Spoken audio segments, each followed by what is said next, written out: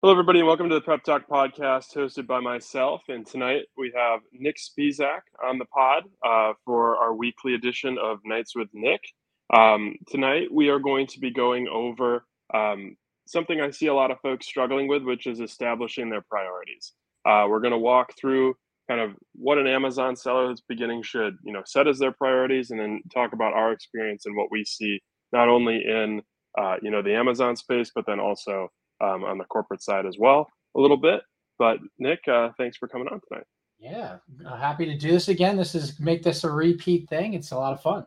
Yeah, no, I really enjoy the opportunity to glean a little bit from what we see in the Amazon space, where you have a lot of younger folks that are learning, and like with our corporate experience, we kind of can see where there are opportunities, and then help them learn tools that allow them kind of to improve. But wanted to kind of start off with the inspiration for this episode. You tweeted out, I think it was last week, about the Eisenhower matrix. Do you want to share a little bit about what that is and how you leverage that?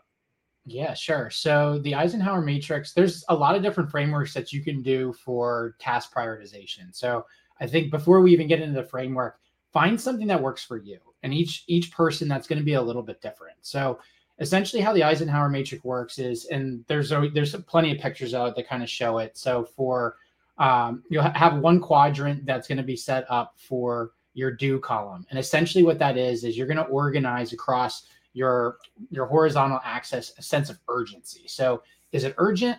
Is it not urgent? And then down your vertical, you're going to have, is it important? And is it not important?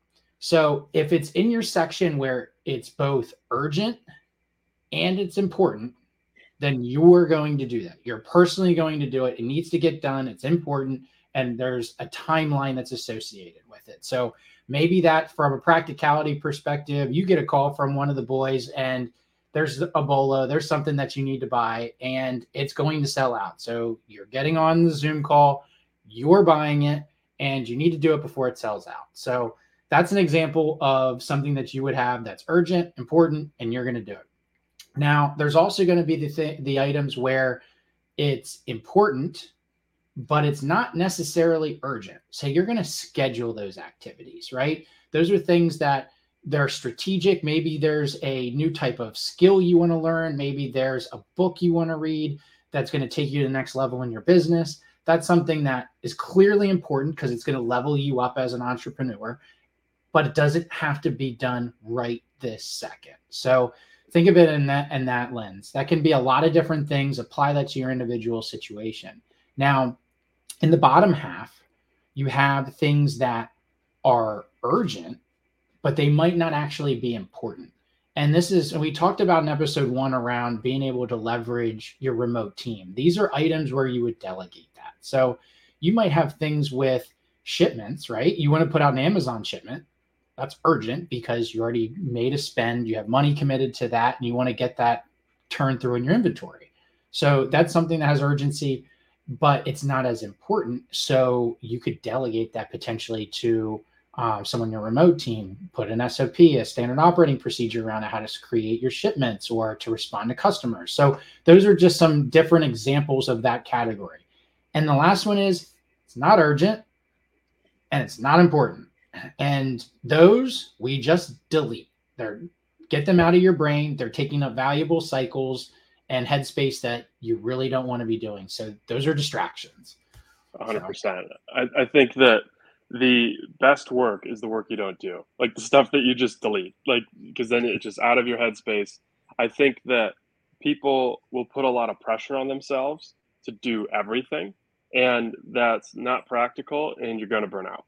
So I see that a lot in like the corporate side because everybody's hot topic is important. But when you're operating in a business of scale, not everything is important. If it impacts one person, not very important. If it impacts a lot of people and it's a key feature or whatever the case it is, that's more important. So learning to say no is probably one of your best skills that you will develop. and then just putting in the delete column. And then you'll actually move the needle on things that, you know, add value to your business or move the needle in whatever endeavor you're looking to go down. But those are just my thoughts on and kind of tying that into a little bit of the corporate side that we work in. But what would you say are the like if you're starting Amazon, what would you say are the like most important things when you're starting? Like what should you prioritize and what should you defer a little bit and eventually address in the long run? Like what isn't urgent, what is? Yeah. So urgent and important sourcing, right? Do that. Prioritize that. You'll hear like Pete, you and I will talk a lot about athletic analogies and things like Yeah. that because we're ingrained in us. So if I use an analogy of baseball, that's hitting off the tee. If that's hoops, right? That's being able to spend the time on the foul, on the shooting free throws, like whatever it is, those are fundamental skills that are core to your business. So if you're an Amazon reseller, sourcing is core to your business. So starting out, put that in your urgent and important column. And that's something that starting out is 100% going to be something that you're going to do. 100%. Yeah, I totally agree with that because if you don't know how to source, then your business is going to run dry. Like you're just not, it's not going to be a business. If you don't have like profitable products being bought and sold, there's no shot. So we got to start there. And then we have to kind of walk ourselves down into the, not urgent, but important and get good at those. So I think just starting with sourcing will force you to learn everything else. You really need to start with the sourcing piece and then take care of them as they come. What are things that you would feel like would be they'd be important but not urgent? So things that would be important but not urgent, I would say it's interesting because I'm kind of looking back on it now. And so now, today's perspective, I would probably say, okay, do I really need to get my buy sheet updated at the exact second, right? Like those, like, do I need to do that right away? I'd probably put that as like, okay, something that I would probably more delegate on one of those items, where something that is important but not urgent might be building the SOPs for my team. So that as you kind of go through those items, I think that's super key is just to kind of think about where you're at in your journey. Because things that I would prioritize, how I would evaluate something today would have been totally different from a year ago. Like creating a shipment a year ago would have been in my do column because I never did it before. So if you have that, like if you haven't done a shipment before, or more generically, any of those steps, those become the first ones that you do, because how are you going to delegate that or schedule it if you don't really know how to do it? Right. So I think you could make the argument that learning is both like important and relatively urgent if you want to get to a point where there's a decent income coming in through the Amazon funnel. But yeah, it's funny you mentioned the buy sheet. For me, that was urgent and important because if I didn't do it when I was sitting there, it wasn't getting done. So, because if you just let that stack up, it becomes horrible because you lose all that context and you have to, weed through emails. But so what do you see, folks kind of struggling with when it comes to prioritization? Where do you think there are opportunities for folks to get better at it? And then, make informed, empowered decisions about how they kind of structure their day. Yep. So I would phrase that as like a two-parter, right? So if it's someone that's brand new, and really this isn't generic to brand new, but I think it affects brand new sellers probably more, is the shiny object syndrome. So if you're new and sourcing is your due, bouncing around a lot to different sites, like each site's going to have its own nuances, its own coupon codes, its own ways that you have to manufacture a margin. And if you're bouncing around a lot like that, you're not going to get good at those items. So I think it's just focusing on one type of strategy, whether that's storefront stalking, just kind of stick with it until you kind of get a grasp of the sites that you like. That would be one. There is the shiny object.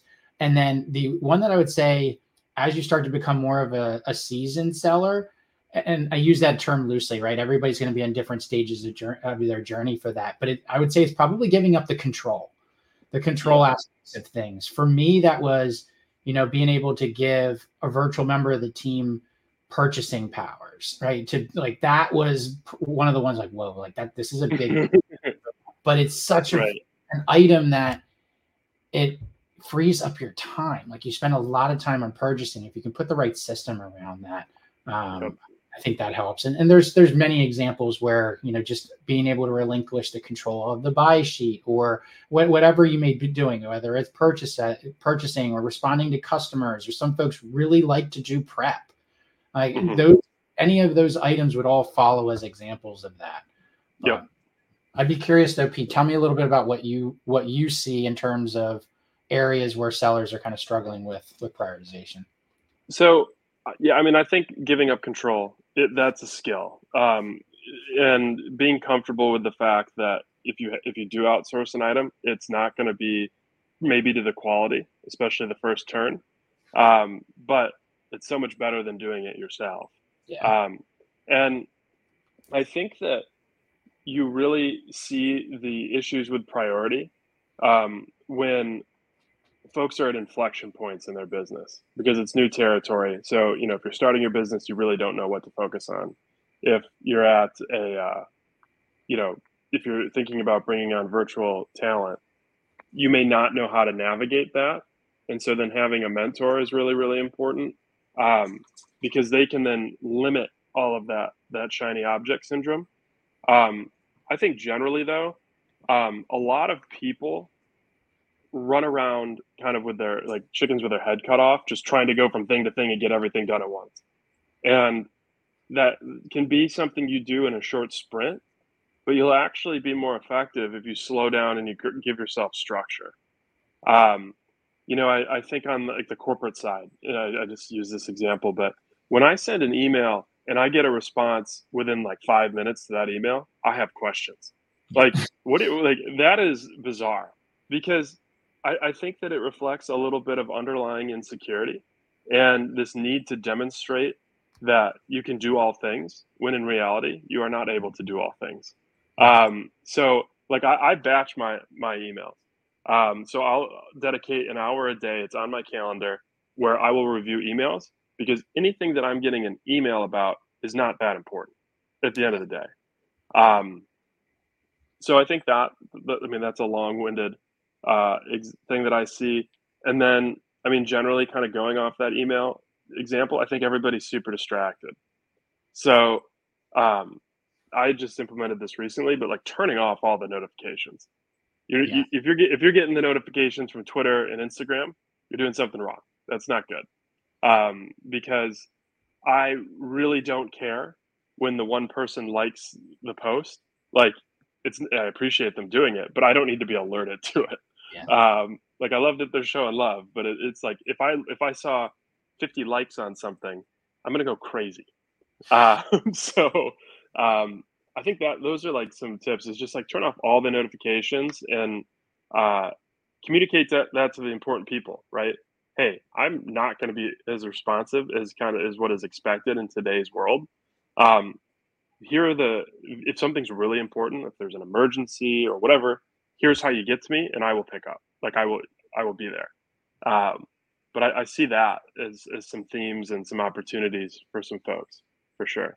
So, Nick, I know that you are really well versed, not only from your corporate experience in managing really complex like software solutions, but then also you understand some of the newer technology that's out there. Do you want to speak a little bit to like how you view work management, and then maybe touch on some of the tools that you leverage to manage that work? Yep. Yeah. So with work management, I think one important thing that I would recommend in this space, from corporate life and then bringing that into entrepreneurial life, is keep it simple at the beginning, right? I think it's very easy to spend a lot of cycles on doing research on all the different types of available technologies that are out there. Yep.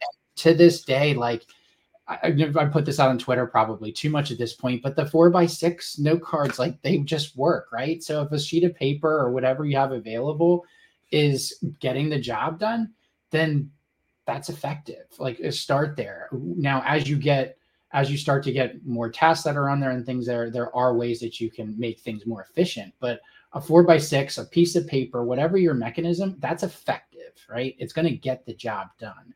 If you want something that's more efficiency, then that's when you start looking into different tools or software options that are available.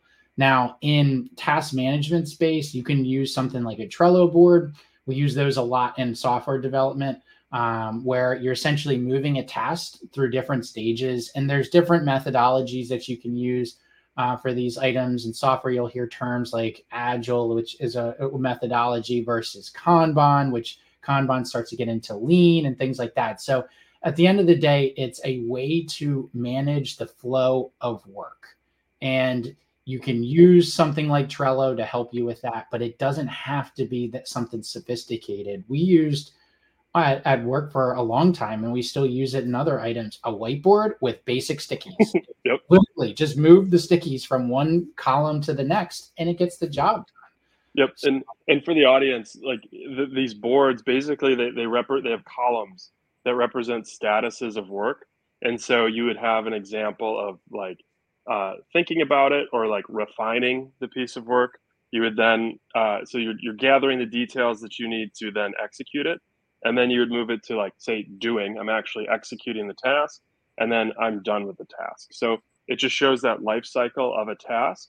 And I think that these boards are a lot more useful, in particular when you have a team, and communicating around that and visualizing the status just by a quick glance.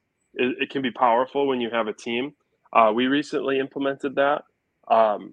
And right now, we're working through a lot of like user permissions and things that are going to disrupt that task. It's going to block it. It's going to prevent our team from moving forward. So if I can just go in for 5 minutes in the morning and say, okay, she's blocked here, blocked here, blocked here, then I can go take then 15 minutes and go address those problems. Having that time slotted for that effort, knowing it's going to happen. But really, yeah, we're just using this to communicate a little bit more effectively.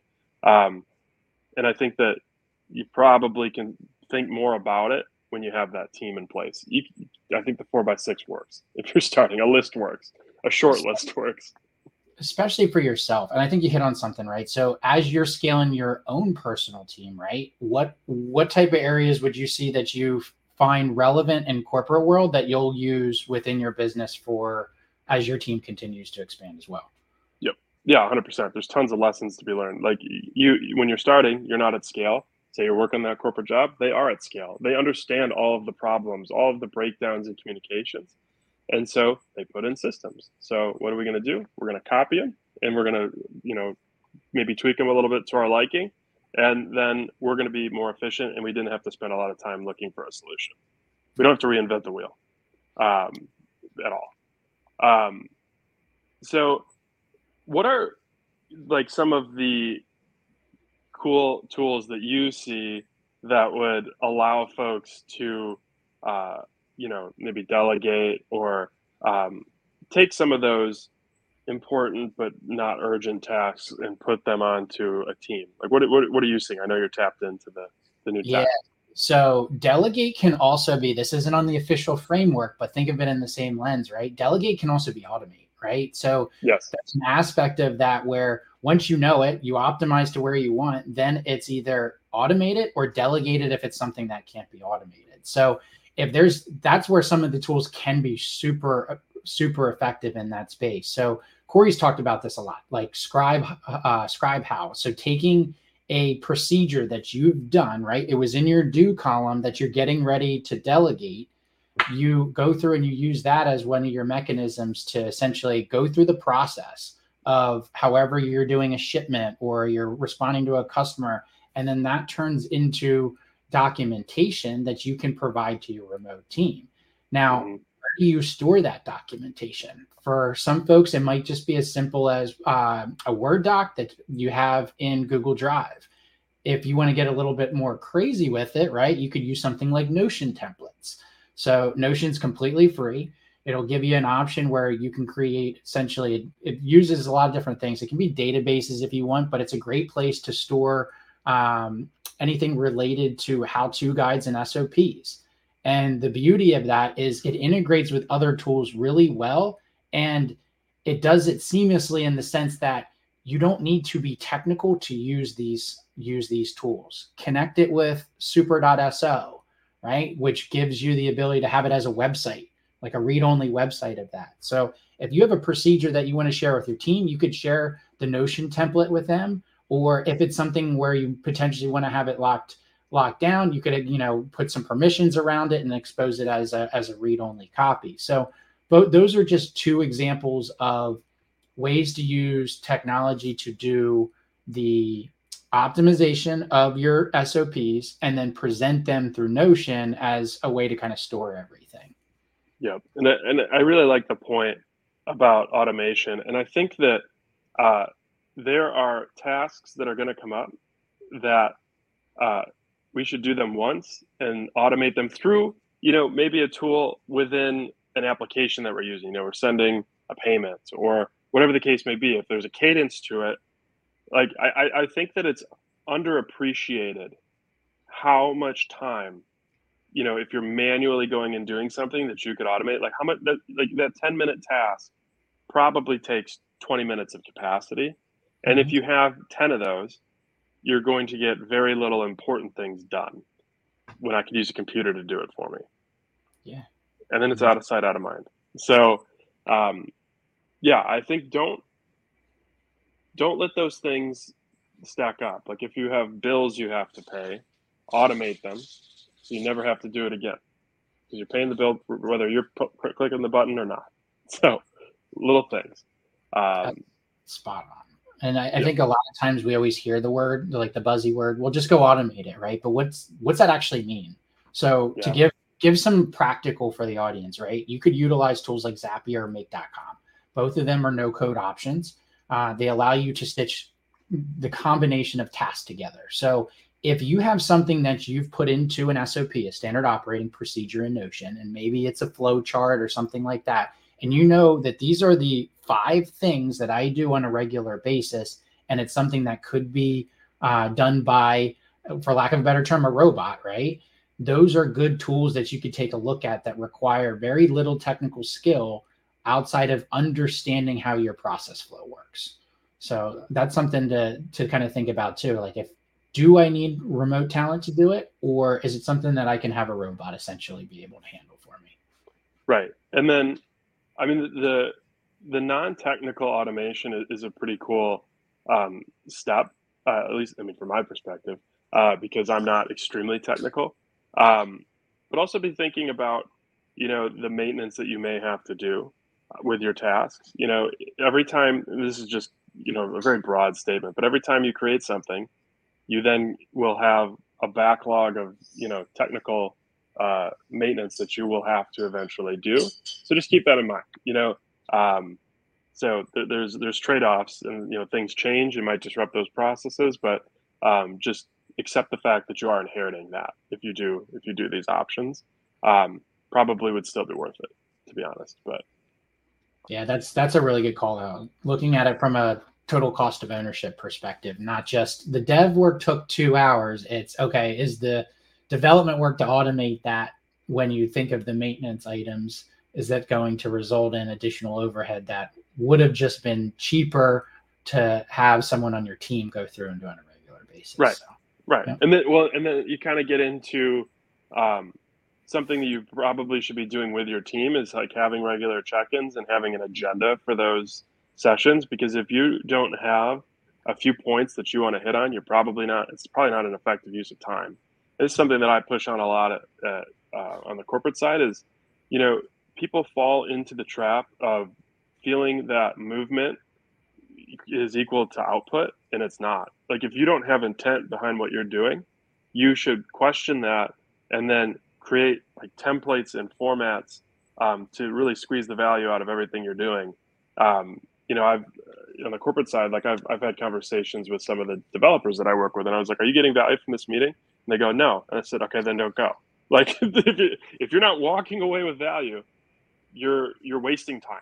You could be you could be leveraging a strength. You could be learning something that'll help the team down the road. So don't go. I can give you the cliff notes. if it's that important to the firm or to your business, whatever it is. So, um, again, saying no is very, very powerful, and you have to be doing these audits of what is actually moving the needle for you. What was there's a term that they use. I'm trying to remember off the top of my head. Stop starting. That's one of them. Stop starting, start finishing. There's some, I probably said it wrong, but it made me Okay. think of that's one that's right in line to what you just said, where it's because you're limiting your work in progress for things. And if it's something that's Hmm. not, if it's wasteful, it's a meeting that doesn't make sense to go to, it's a conversation you don't need to have at that point in time, then you're not driving toward the outcome that you want. So it makes total Yeah. sense. 100%. Well, and I think that people like don't even recognize that they're not getting value. They're just like accustomed to their routine. Yeah. And so, every once in a while, I was reading Buyer Time Back recently, and they were like, go do an audit of everything you do and record like the things that you're doing on a 15-minute basis. And you're going to create a spreadsheet. And then you're going to go put a dollar sign next to the tasks that you were doing.